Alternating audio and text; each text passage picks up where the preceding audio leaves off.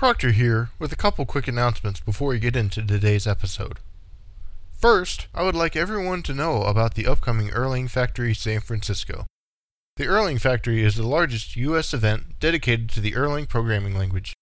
It will take place on the 26th through 27th of March in the San Francisco Bay Area and will be accompanied by training sessions on the 23rd through 25th of March and the 28th of March through April 1st.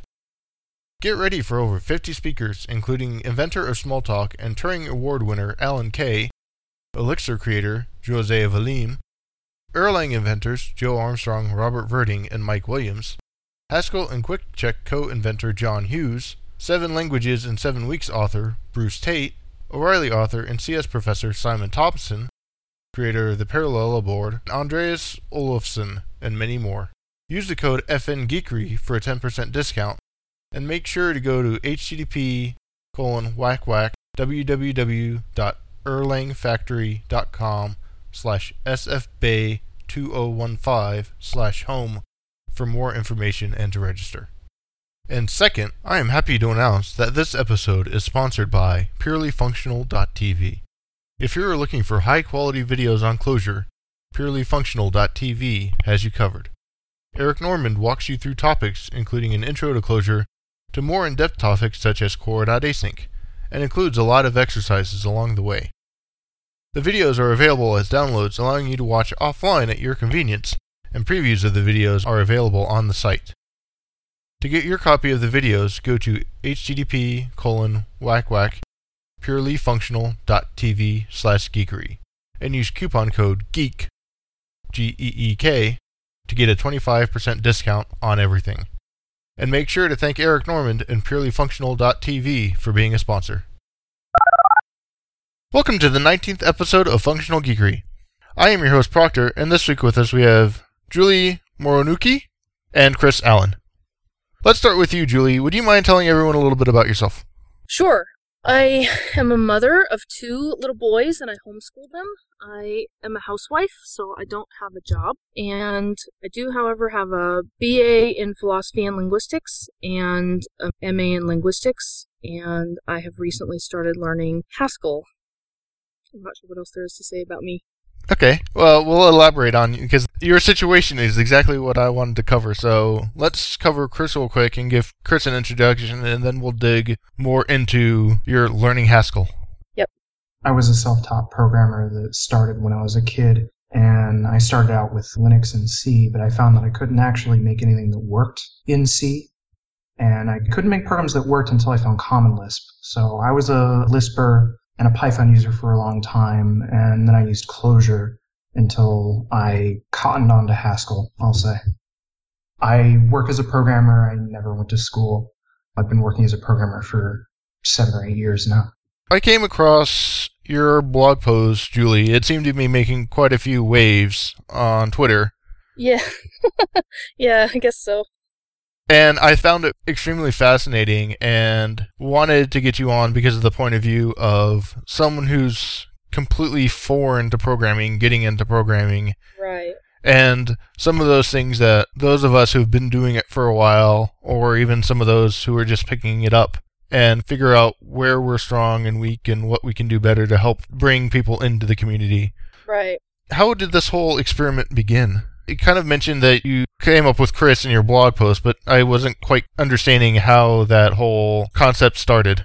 Well, Chris and I met on Twitter, and we met through some people who we kind of have politics in common. And so when we first met, it had nothing to do with programming. But it doesn't take long with Chris, as I'm sure you're aware, before he starts talking about Haskell. And we were talking one night about my background in linguistics and some of the linguistics work I had been doing in grad school. And he asked me if I had ever done or had any interest in NLP, natural language processing. And I said no, because I had no programming experience at all. And that discussion just led to wanting to teach me Haskell so that I could eventually, maybe, hopefully, work on NLP. And I wasn't very convinced that I would enjoy it or stick with it, but I think it's gone pretty well. I like it a lot, so I'm still here. It just became more of using programming as a tool for some other concepts around the linguistics then. Right, that was the idea to begin with. I didn't think I would like programming itself at all, to be quite honest. I have dated programmers in the past and never had any interest in learning it at all. And so I really didn't expect that I would care at all about the programming aspect of it. And yeah, I don't know. And I guess he just told me right before I wrote the blog post, it's in the blog post, but he told me that he didn't expect that I would learn it very well either. So I guess there was kind of a mutual feeling about that on both sides, but neither of us told the other one that. So do you have anything you want to say about that, Chris? I figured you could learn it fine. I just didn't think you would enjoy it. Yeah. That's the only point I would make. So yeah, and he told me when I was a little bit hesitant, he said, well, I've been trying to learn how to teach Haskell better, and so this would be a really good experiment for me to try to teach a non-programmer who's not really even interested in it. And so it would really help me if you did this, and so that was part of how he sold me on it. So I said, sure, I'll give it a try. But actually, Haskell is really interesting just by itself, even if I don't ever get to NLP, I guess. You came in not expecting much, but I saw even linked a few articles that it seems like you've gotten an interest into it now, if for nothing else than just, I've got this little toy that I'm starting to learn, and more the intrigue of how much further you can take it. Yes. Well, it started to interest me on a lot of different levels because of my background with philosophy and linguistics. So I'd done a lot of formal logic, and I did work on morphosyntax, and so sort of studying how sentences are put together, right, grammar. And some of the similarities really between Haskell and the logic that I was previously familiar with, and then some of the work I had done in syntax has really interested me, as well as just the idea of, it is sort of interesting, and this is going to sound really stupid to programmers, but it is sort of interesting once you start thinking like, wow, I can make computers do things. And I don't know why I was never interested in it before, but now, yeah, it's become interesting both for itself and as a toy, and the sort of theoretical logic and stuff behind it. I don't know that I would say that the programmers would think you're stupid, because I think that's a common background for a lot of us, is that we found that, hey, we can make these computers do things. Right. And there's kind of that magic in that is what makes it so fun and exciting. Right, yeah. I can understand that now. I don't know why I couldn't before, because, I mean, most of the programmers that I know started when they were so young. I think, Chris, you said you started when you were like 8 or something, right? Yeah, GW Basic on DOS when I was 8. Right. And I don't know why I never did anything like that earlier in life, but I'm glad I started. I'd like to kind of go through and walk through your experiences. To start with, you had a lot of things, so there was even just getting Haskell installed and up and running and being able to do a few syntax stuff. Right. What was the documentation there? Because it seems like most of it, from other languages even, is addressed to people who know the concept of computers, know the concept of programming at some level. Right. And then it's based off that established knowledge of saying, okay, well, we assume you at least have some familiarity. Here's how you continue to get up and going. Yeah, and that was a big problem in the beginning, because I've got this computer now that has Linux, and I had never used Linux before, so that was kind of the first step, and figuring out how to do any kind of commands in the terminal. And because I'm old, I did have some experience with DOS, so it wasn't completely unfamiliar, but there was still a lot to learn there. There still is a lot to learn there.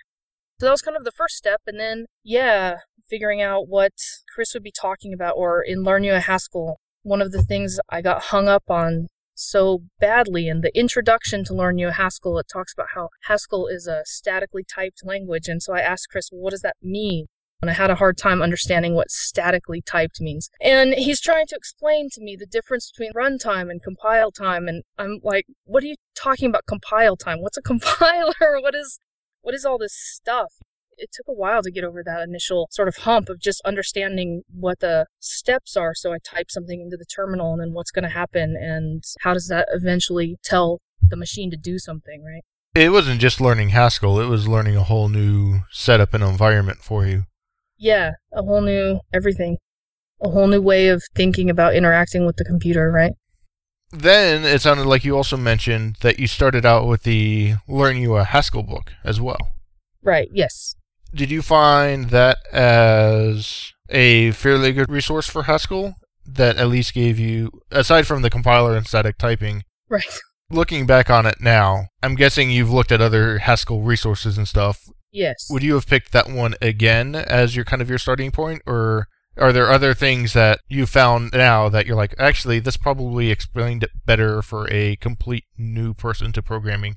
Well, no, that's one of the things about Haskell. I think of the currently existing resources, Learn Your Haskell is probably the best one to start with. He says in the introduction, too, that he assumes that you have some background with programming. And to my knowledge, at any rate, of the resources I've seen for learning Haskell, there's nothing that's for somebody who's just completely new to programming. They all assume that you have some kind of experience, which that's sort of something you can overcome, obviously, but that's probably the best one that is out there right now for people starting from scratch.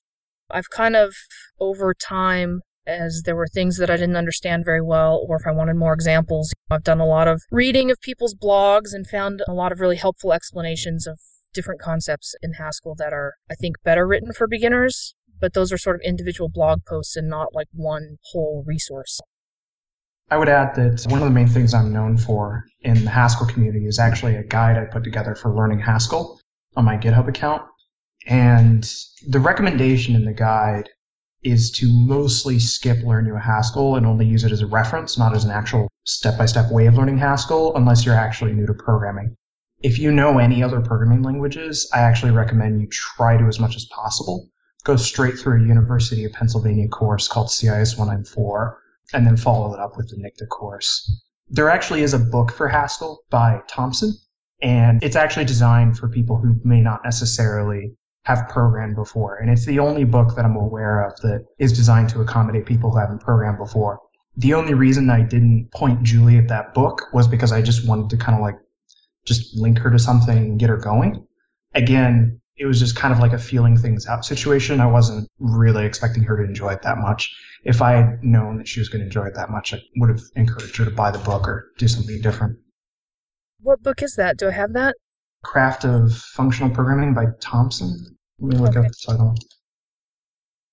And that was more what I was wondering is, so it sounds like there are some things that are more targeted, but they may be finer niche, but Right.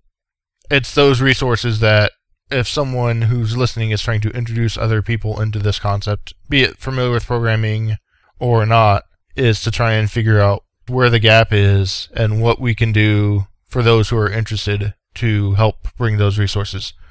Kind of like Chris's GitHub entry. I've seen his Learning Haskell if you've never done it before. Yeah.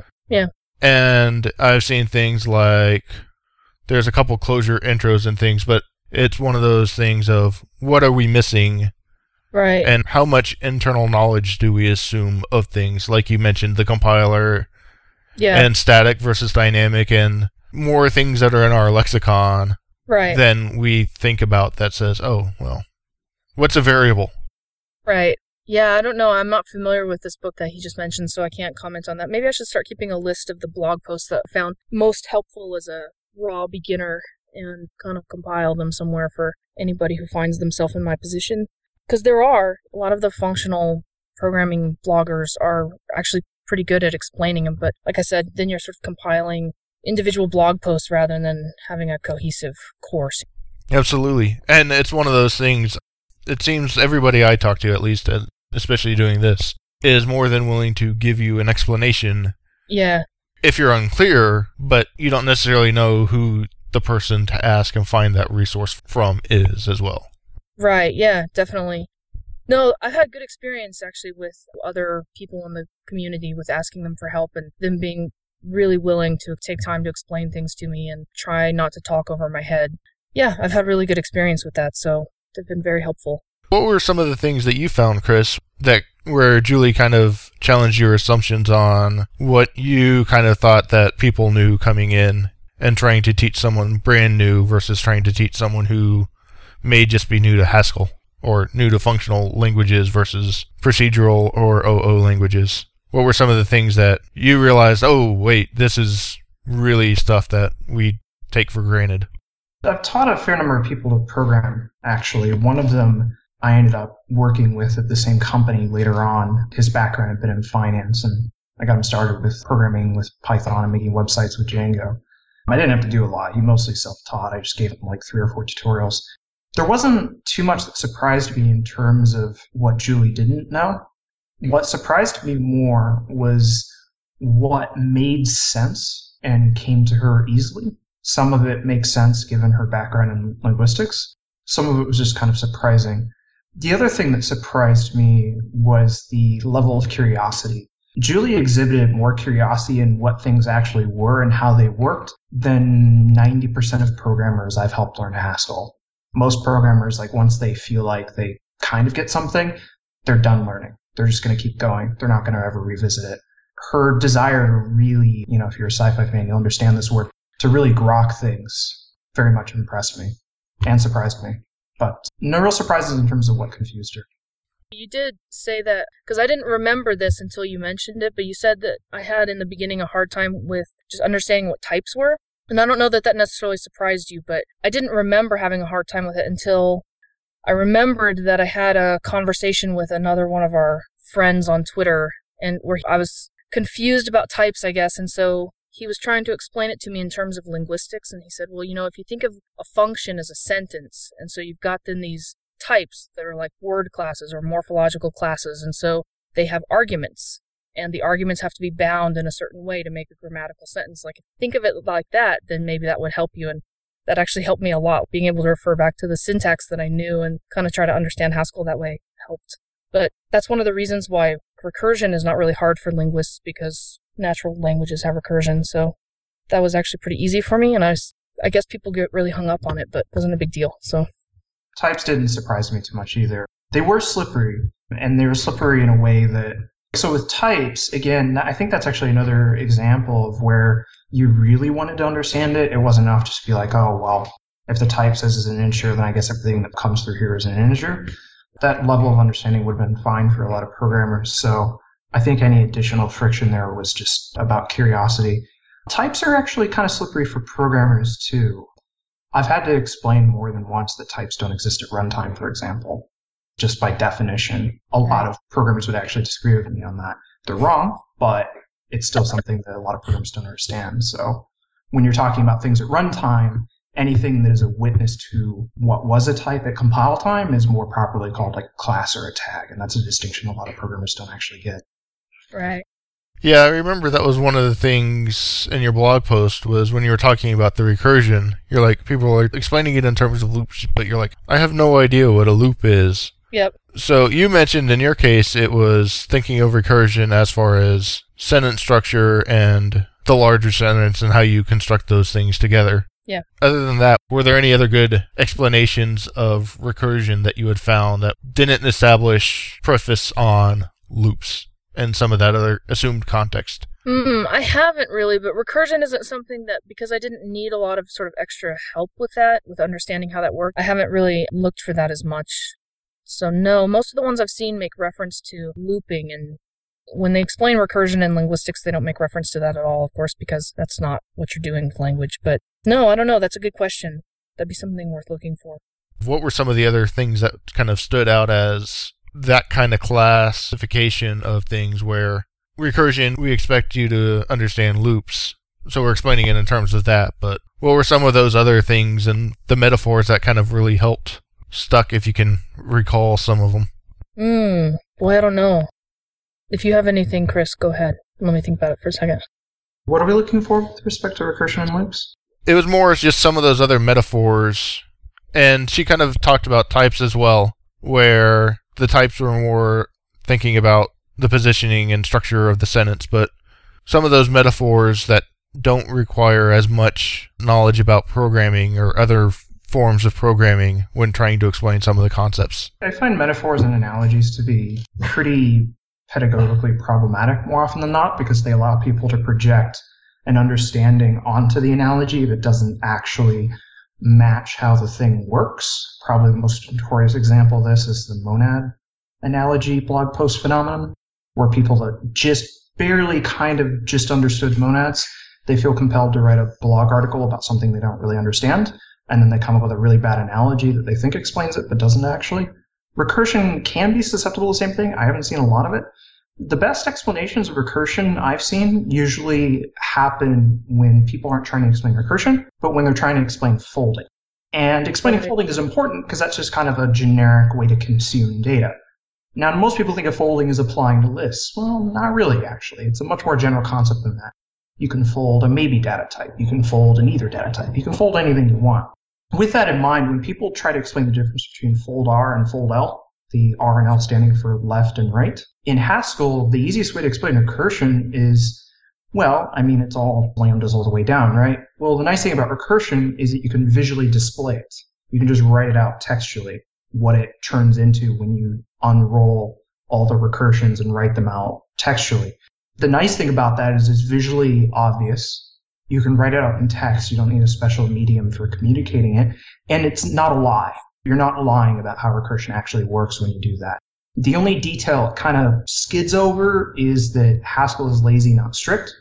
So that's another reason you really don't want to think about recursion in terms of loops in Haskell, because if you're writing an OCaml and you have some kind of function that does direct recursion, yeah, that maps pretty directly to a loop, as you would think about it. In Haskell, it doesn't. So you have to be careful about that. So what I'm hearing is you're more of a proponent of visual diagrams and such over the metaphors and say, look, when we're talking about a map, maybe break down the map or whatever step by step and walk through the whole, essentially unfolding that code at a high level and breaking it down and saying, look, at each step, here's what happens. Yeah. Yeah, I think that's fair to say. I don't think of it as visual, more as textual, I guess, but that does make sense. Yeah, for me it was really helpful, especially for folds, because getting the difference between fold R and fold L and how they were actually going to work, that was really helpful writing it out step by step. Well, I actually did that. I mean, I wrote it out by hand with a pen and paper several times to try to get it into my memory. Like, okay, if I'm doing a fold L, it's going to go this way. And I think I've kind of got it now, but it took a while for that to stick. And writing it out step by step helped me a lot with that. Not because I didn't understand the recursion part of it, but because just the direction I had a hard time with. I don't know if that makes sense, but one of them goes from right to left, and the other one goes from left to right. And it took me a while to remember. No, that makes sense, at least on my end, because I've remembered looking at the difference between fold L and fold R on things like doing division. And it's like, if you look at something that depends on the order things are applied in, then it's like, oh wait, well, what if you divide 1 by 10 by 100 versus dividing 10 by 100 by 1? Okay, that's a huge difference, and you don't necessarily know it and pick it up until you actually see, oh, okay, there we go. Yeah, that was a big help for me. So, which I actually think that in Learn Your Haskell, I think he does that, doesn't he, with the folds? I don't remember. That's a good question. Seems like he did, but the word we're looking for with left and right is that fold right associates to the right and fold left associates to the left. So associativity is what you're looking for, and that's why it matters if your function is associative, because using one versus the other will change the semantics if it's not. The other reason it matters is that if you want to stop evaluating the rest of the thing you're folding, you have to use fold right. Fold left will let you do that because of the way it evaluates. You also had a couple of other posts about making excuses for not knowing something and essentially doing the work of going to find out. Oh, yes. It sounded like you were non-apologetic for people who didn't know. You're like, look, I don't know either, but I'm willing to dig in and ask. Yeah, I suppose so. I mean, I don't want to seem like I don't have a heart or anything, but there does come a level where people are sort of talking and using a whole bunch of jargon, and so there's a possibility that other people in the conversation might not understand, but that is actually how people who think of each other as equals, that is actually how they talk to each other. So, I mean, in the linguistics community, that's how people talk to each other, and then if you're new to linguistics and you need something explained, you're sort of expected to pop up and ask, or go Google, or if you're too embarrassed to ask, right, Google on your smartphone or something, but... And the same thing sort of in philosophy. And so those things can be really intimidating because they're all fields that have a lot of jargon. They have a lot of history that you need to understand. And so they can be really intimidating to newcomers. But when people who consider each other equals, right, beings of equal intelligence, are talking to each other, then that's kind of how they talk. They assume that you'll participate in the discussion by letting them know if you're not understanding something. And so obviously, especially now because of knowing Chris and starting to learn Haskell, I follow all these programmers on Twitter. Obviously, a lot of the time I have no idea what they're talking about. But I have to make a choice. Do I want to learn everything that they're talking about? Not really, because I probably don't have the time or that level of investment in a lot of the stuff that they're talking about right now. So that's a choice that I make then. Or I can ask, or I can Google. And so I have all of these open tabs with all of these blog posts and white papers and stuff I want to read because I want to understand what they're talking about. And eventually I will. Gradually it's getting easier to kind of keep up with their conversations, but that's on me. That's the choice that I'm making. That's a very good explanation. And I know a lot of times that I myself and a number of people talk to encounter that as well, and just things we've yet to be exposed to, or kind of to Chris's point about monads. For those unfamiliar with monads, there's a whole lot of, I have no idea what they're talking about, and trying. Yeah. But the catch is, even with all levels of experience, and kind of want to get your perspective as someone who's completely new, what are some of those best ways to be a resource for those who have that shallower understanding of something? As Chris mentioned, there's hundreds, if not close to thousands, of a monad is like this concept. And God help you if you go to Wikipedia on some of these things too, because even for someone in the field, it can seem intimidating. But are there any kind of common things that you've seen that have made explanations better and easier to understand as well across the different things that you've encountered and had to learn? Going back to what we were talking about with the recursion, right? So showing how things are going to work sort of step by step, that's always really helpful. And so some of the best posts and stuff that I've seen, including Chris's Monad Transformers talk, if you haven't watched that on YouTube, kind of take you through it step by step and let you see what's actually happening. Instead of trying to explain it in terms of an analogy or a metaphor, they're actually showing you what is really happening. And I think that that's really helpful. So some of the best posts I've come across are that kind of post. And there's actually, well, like I said, maybe I should just start compiling a list on my blog or something, because there are actually some really good ones out there. And another thing is just some of the programmers that I've met on Twitter, if I tweet that I'm having some sort of frustration with a particular thing, with a particular function or a particular concept, some of them will just actually have a conversation with me and walk me through it. And that's been really helpful. I've been surprised at how they seem intimidating sometimes, like I was saying, that where, they're having these conversations and I can't understand anything that they're saying. But if I ask them some really naive question, I've been surprised at how patient some of them have been with explaining it. It's very nice. It's very nice. And some of the reason I'm asking is more of a self-serving thing of recently with conversations with other people, realizing that when I managed to write a blog post about how something works, about all those given assumptions that I've got, and trying to find the right balance of making it simple and explaining it without breaking the problem down too much where the overall point is lost. Almost like, here's how you would define a function in Haskell, but now I got to go and explain all these other things when I'm trying to actually kind of give a semi-high level of functions to get the concept across before I actually do more. How did you find some of those that were the balance? Yeah, I don't know. I'm trying to think of what sort of is the, other than breaking things down sort of step by step, what's another sort of common thread among those that have been helpful for me? It was, I guess, more of it at a level of what was the granularity that you found, or even Chris, what was the granularity you found of trying to explain things to people? Because back to a compiler, well, when you're trying to explain a compiler, there's many different levels of how deep you could go into explaining a compiler, but when you're just trying to explain a concept of something like a compiler for someone who's unfamiliar, how have you found that balance of what's too little versus what's too much, versus getting lost in the weeds and completely missing the whole purpose of the compiler? One thing that helps is a lot of the teaching I do is interactive. I actually created an IRC channel independent of the normal Haskell IRC channel on Freenode. There's a lot of wonderful people in the normal Haskell channel, but it's 1,500 wonderful people that really want to be helpful. So the interruptions happen a lot if you try to cohesively provide a particular lesson on a particular topic. So that's why I created the other channel. The thing is I'm not the only person that teaches in that channel, and it's already up to about 150 people. We've actually hammered out a pretty good process, but it does help that it's interactive, right? Because delivering a static lesson in the form of a blog post, it scales better, but it's harder to tune it to your audience. But in that interactive context, we've actually hammered out some pretty good ways of presenting different concepts like functor, applicative, monad, things like that. One quick note about monad. The thing about monads is you don't teach monads.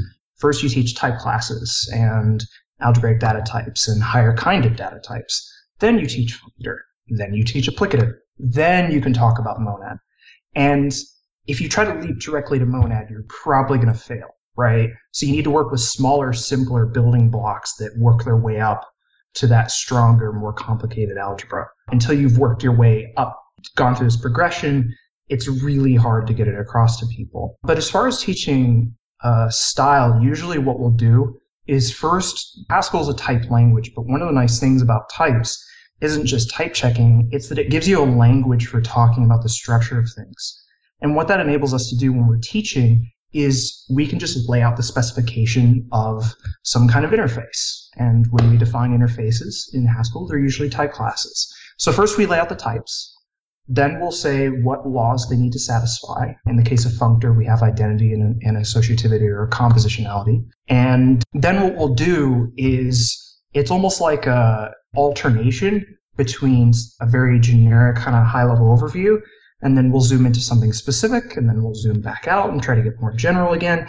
And the idea is that by zooming back in and out, we want them to understand the concept generically enough that if we ask them about a specific instance we haven't explained already, like a data type that we haven't demonstrated already, they should be able to tell us what it should do. And we basically just kind of keep doing that until they start really homing in on being able to implement and utilize that concept themselves. That takes a lot of different forms depending on what you're teaching. I actually extracted some of the IRC conversations, in particular for teaching functor, into my guide. It's not in the guide, it's in a file in that same repository called dialogues. And if you scroll through dialogues.md, it's a markdown file, you'll actually see some examples of this. Yeah, I'm sure being interactive helps a lot. And I think you kind of outlined a point that I was thinking about was when you're talking about functors, you're talking about, you start out with the interface, so you might have to, but it's like, well, okay, it's got to be applicative or things like that. It's like, well, okay, do I go in and teach applicative now, or do I circle back around and try and teach applicative, or do I try and have to teach applicative first before? It's one of those, trying to think about how you would structure it just for, as you have to explain it, it makes it you understand it better, but it's also trying to figure out the flow of what someone who's just coming across your stuff. I think I get what you're getting at now. I would actually say you have like 3 good choices whenever you're putting together static material where you can't respond to the feedback you're getting from the person that you're trying to like share that information with. And those 3 basic choices are, you can either go through the entire progression. Now, I don't mean to first make an apple pie from scratch. You must invent the universe. I don't mean that extent, but you do need to more or less go through the whole progression. That's choice A. Choice B is you assume that the person you're conveying this concept to is within a couple steps in the progression of learning that topic. So if you wanted to teach applicative in isolation, then you just have to assume that they understand functor.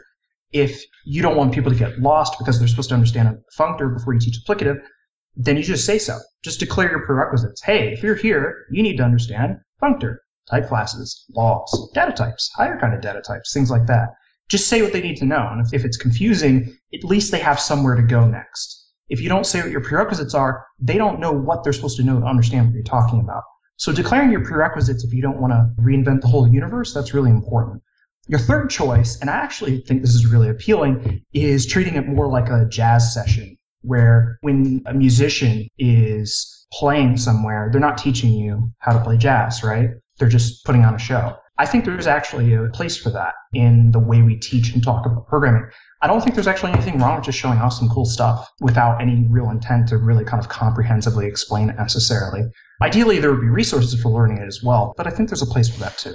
Part of it was, as of last episode with Eric Normand, he talked about kind of going through libraries and writing up a guide on every functional library as part of documenting and kind of showing what it does and giving examples. So I've been taking that challenge with Erlang to help me better learn the language. But it's one of those things, is like, well, do I assume that I'm writing for an audience who knows Erlang and is exposing this, or do I kind of assume that someone here is more unfamiliar with it? So I've been trying to pair it with some Ruby concepts. But it's like, okay, well, find that balance of, I was hesitant to do things like map for the longest time, because like, I feel like I kind of have to give at least a semi-overview of functions in Erlang and how you declare functions before I can to be able to talk about passing functions to higher order functions. At what point do I just do that and just bite the bullet and just say, here's this function and here's a very overview, or should I say, okay, I'm going to presume you know nothing about functions, so I've got to take a step out of that and go back to discussing functions and things like that. I actually think the second approach I mentioned would apply really well to that. I think it would be entirely fair to not try to explain everything every single time you're trying to explain a particular function in Erlang.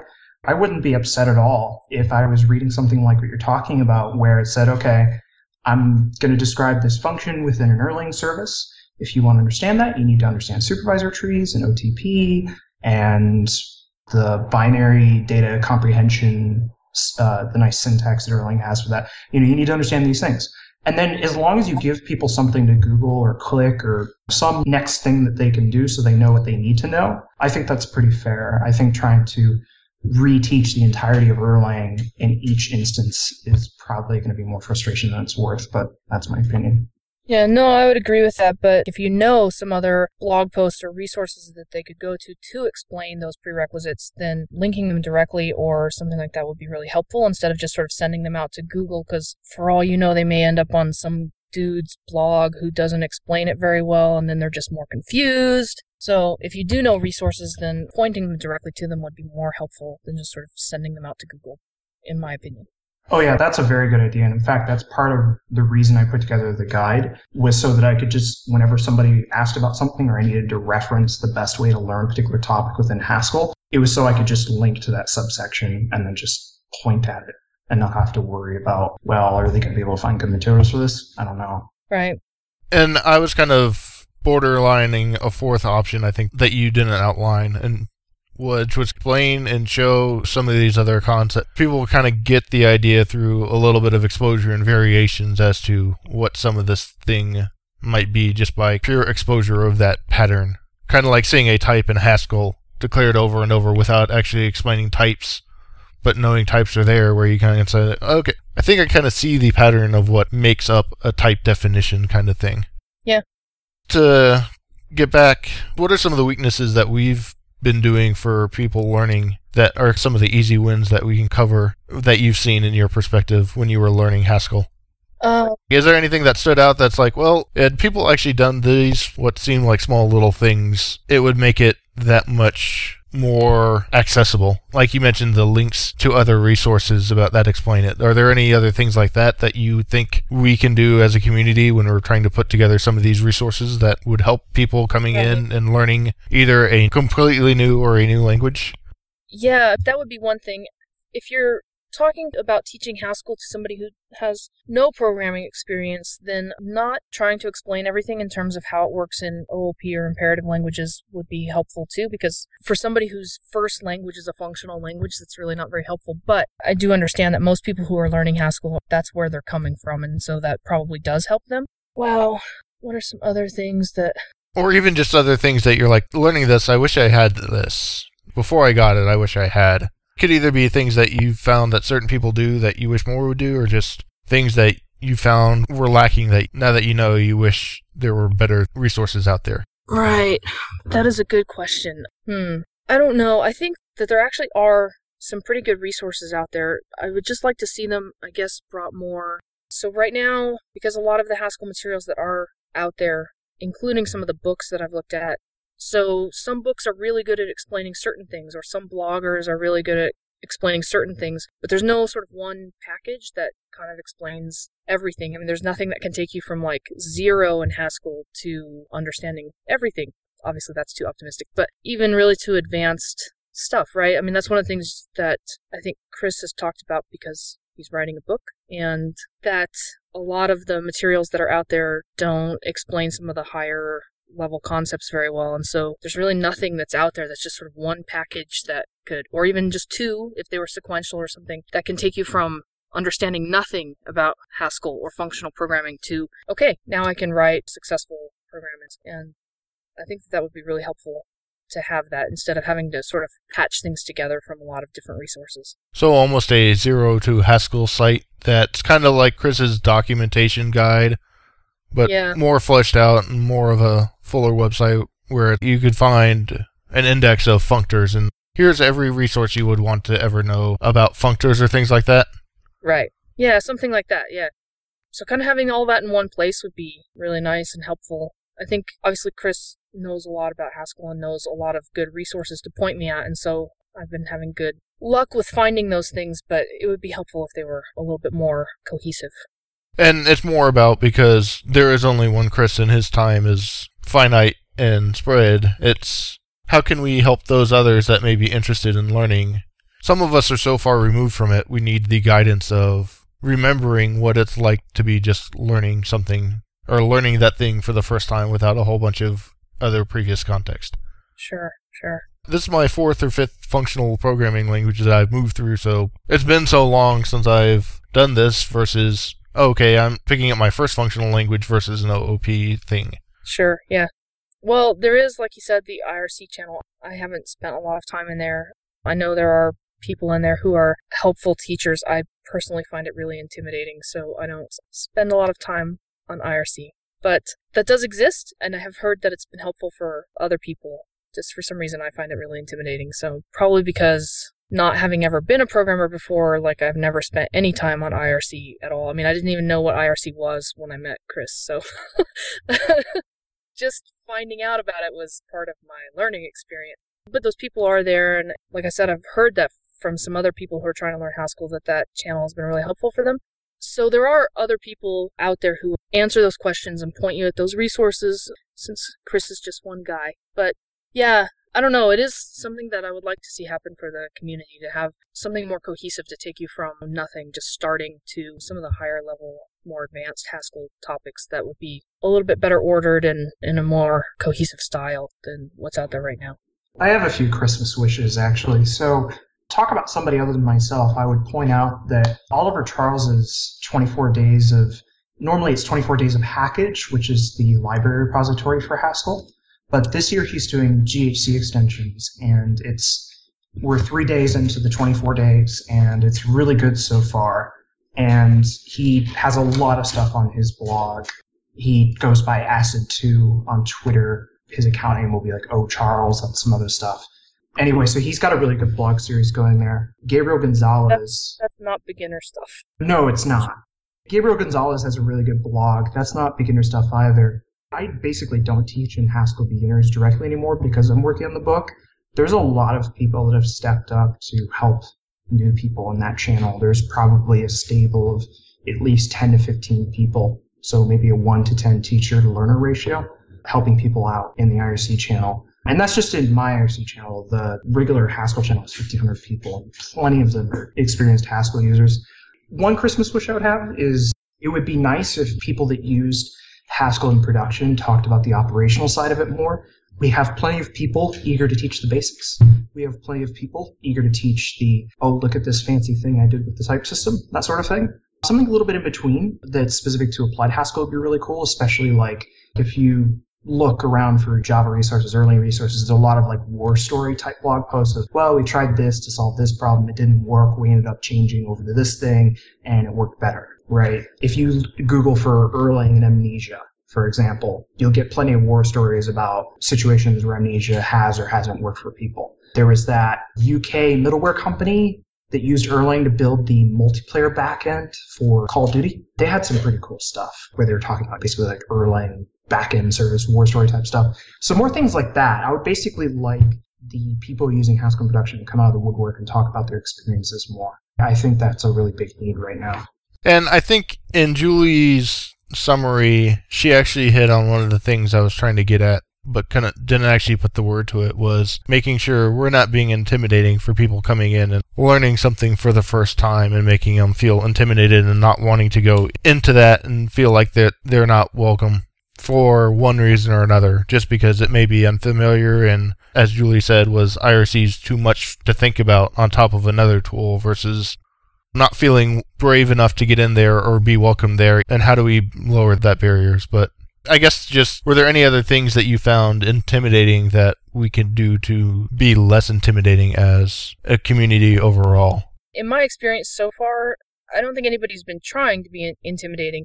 it's just there's a sort of culture and you sort of take things for granted that for somebody like me, it's just all kind of new. And sometimes in IRC, people get talking back and forth really fast, and I have a hard time following who's talking to who and stuff like that. And so I just find it intimidating. But it's not because they're trying to be, it's just they're sort of comfortable in that medium and I'm not. And so I don't know how you would. I think it's just going to take time for me to get sort of accustomed to it. And so I sort of lurk in there once in a while and see what's going on. And it's just going to take some time for me to get accustomed to it. I suppose it takes some time for most people to get accustomed to it. It's just been so long that now that they're, working programmers or whatever, that they just are accustomed to it and take it for granted. But, I haven't had a lot of experiences where I felt like people were trying to be intimidating, and so I'm not sure what they would do different. But what I think Proctor might be getting at has more to do with people that have already been programming for a while than it would somebody completely new to programming. Because somebody completely new to programming expects things to be unfamiliar, not to know words, not to know how to do something, right? Right. The idea of building a web application is more or less equally as intimidating no matter what language or community they get introduced to if they haven't programmed before. Sure. The cultural difference is when somebody's been bouncing around between what amounts to mostly the same language but with different syntax. Like if somebody started with Python and then learned JavaScript so they could do stuff with web apps, and then they learned Ruby so they could get a Rails job. The overlap there is immense. They're not that different. What happens then is if they encounter Haskell, they have these nice, cheap, easy victories in their wake, and they expect that that means that, well, it's just another language, right? But the problem is they walk into Haskell and they're like, why do I need to know what a functor is? Why can't I just make my web app? And that's why I emphasize progression when it comes to learning Haskell, because you can't just dive in because things are done differently, because sources of advantage in the way we program have been discovered and researched and hammered out and made practical in Haskell, but it's a very different evolutionary branch of programming languages than what most people are used to. So they get intimidated by how different things are, by the different terminology used, things like that.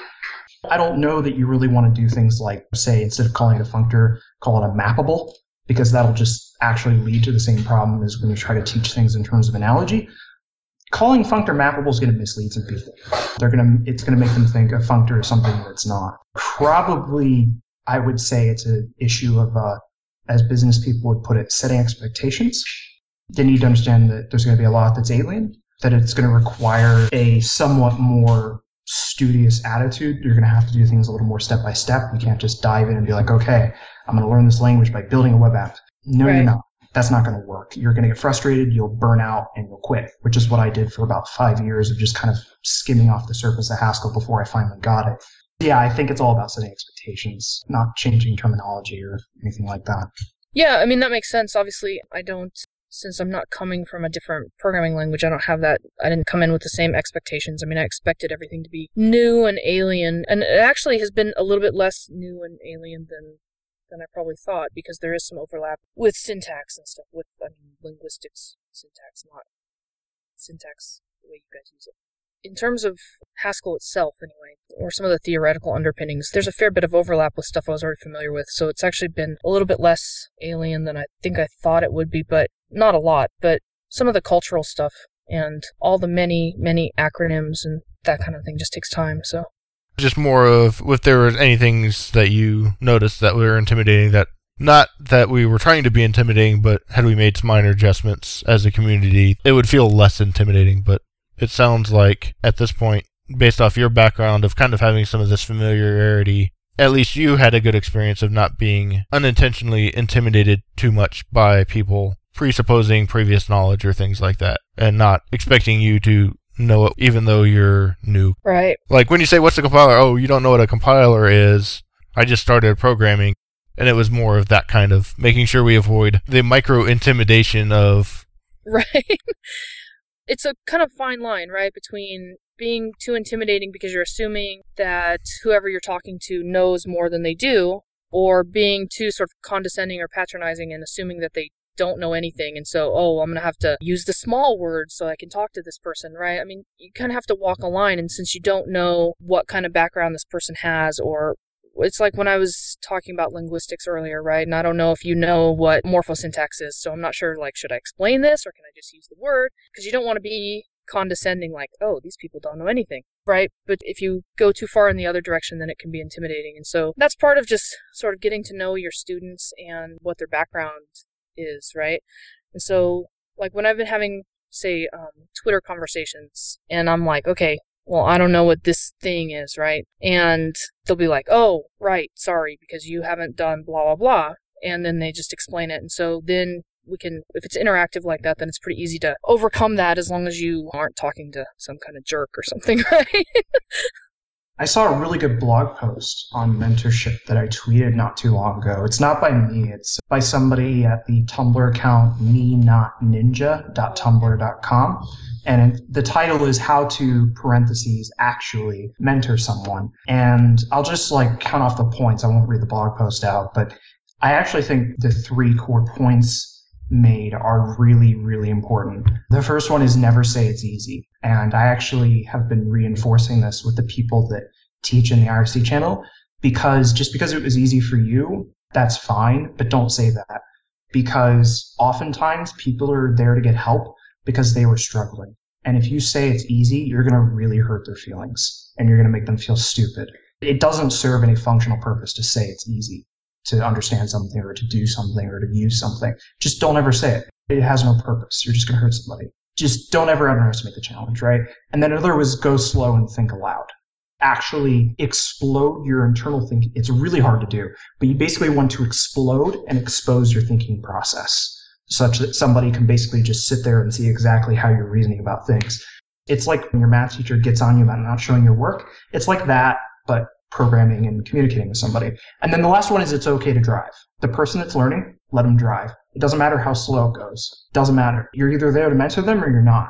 And if your goal is to actually mentor them, then they really need to be driving, even if it makes things slow. And that's another thing, is that if you are letting them drive, you need to encourage them. Don't make them feel bad for going slowly, because it'll just make them averse to exploring things themselves and being accustomed to driving. Those are the 3 points, and I think it's a really important blog post. It just got posted in the last week. I actually think that the second one is probably the one that programmers have the hardest time with. Programmers that is one thing in my experience, they can be really bad at slowing down and showing you how to go through step by step, and so they're trying to show you something, and they get sort of excited about it, and so they start going through it really fast, and then I don't know what's happening anymore. And so I think the second one is probably the hardest one for most of the programmers that I've had experience with. I think the It's So Easy thing, I think they're doing that to try to be reassuring, no, you can get this. And I think it's meant to be reassuring and encouraging, but it does usually come across as, why haven't you already understood this? Because it's so easy. But trying to give people the benefit of the doubt, I think that's where it's usually coming from, is they're trying to say, no, if you just keep at it, you'll get this. You can do it. I think that's the intent. That sounds like an awesome blog post, and I'll definitely make sure to put that in the show notes for people to read as they try and do their teaching at whatever level it might be. Awesome. It's a really short post, too. There's really no excuse not to read it. It's very short. It's very short. I guess that moves us into the next thing.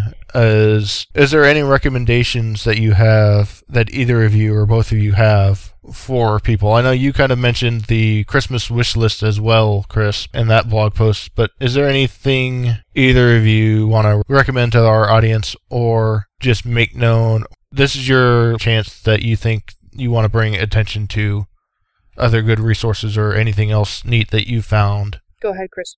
I don't have a lot. I mean, I've been kind of preoccupied lately, but other than the applied Haskell stuff, one thing that I would really like to exist is the material for learning intermediate Haskell is pretty haphazard, and I think Julie touched on this.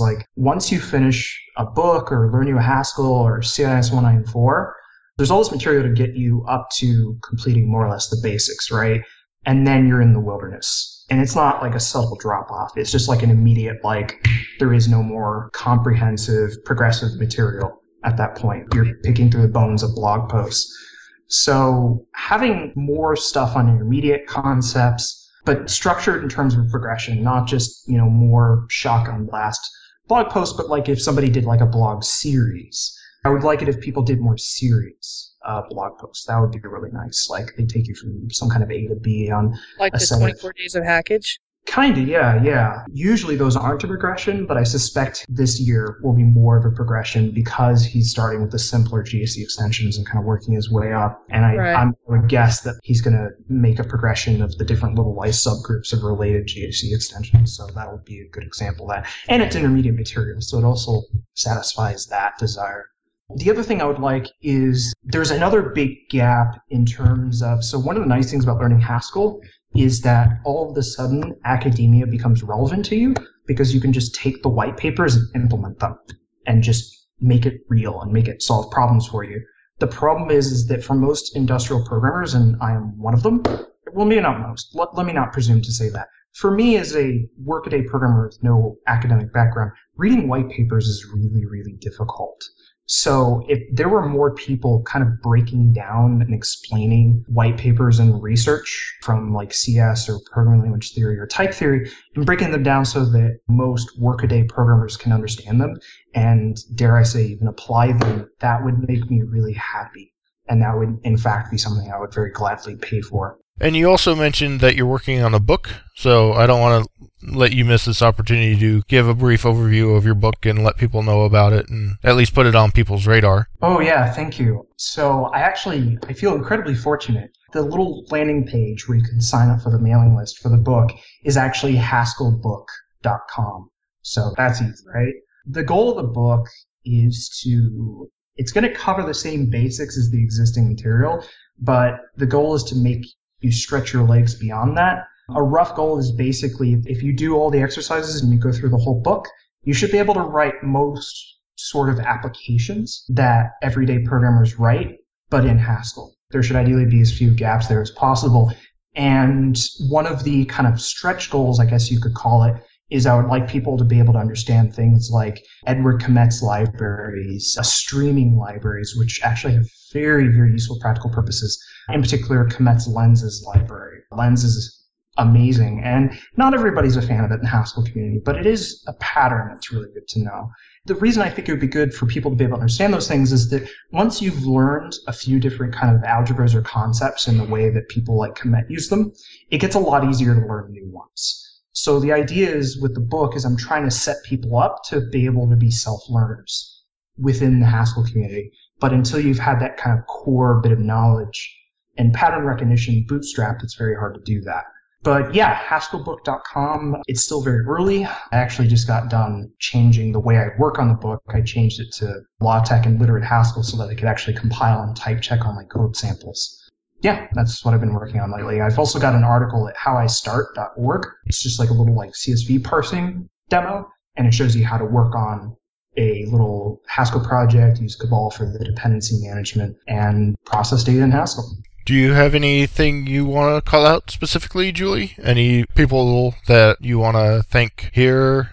If there's any other people that you really want to give thanks to, or just here's your moment. Wow.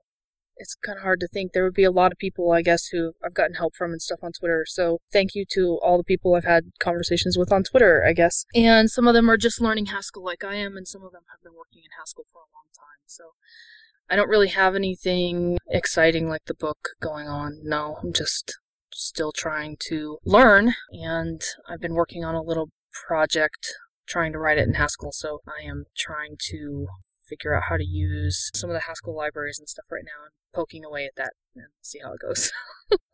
Well, that sounds good. I'm looking forward to seeing your evolution and continuing to go through your blog on future Haskell stuff. Well, thank you. I guess just to make it explicit, what are the best places for people to find you and your sharing of your learning experience? Well, my blog is superginbaby.wordpress.com, and on Twitter I am at Argumentronic. Usually my name on Twitter is Ginbaby, which is why my blog is SuperGinBaby, but right now it's but it's at Argumentronic. So if people want to find me on Twitter, I'd love to talk to more functional programmers.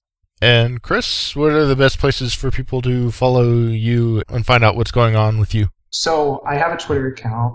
Fair warning, I've tweeted about 50,000 times in the last 12 months. So put me in a list or something. But anyway, so I'm at BiteMyApp on Twitter. And my blog website is bitemyapp.com. The blog is very infrequent. I don't have time to really do a proper article very often, partly because I'm working on the book.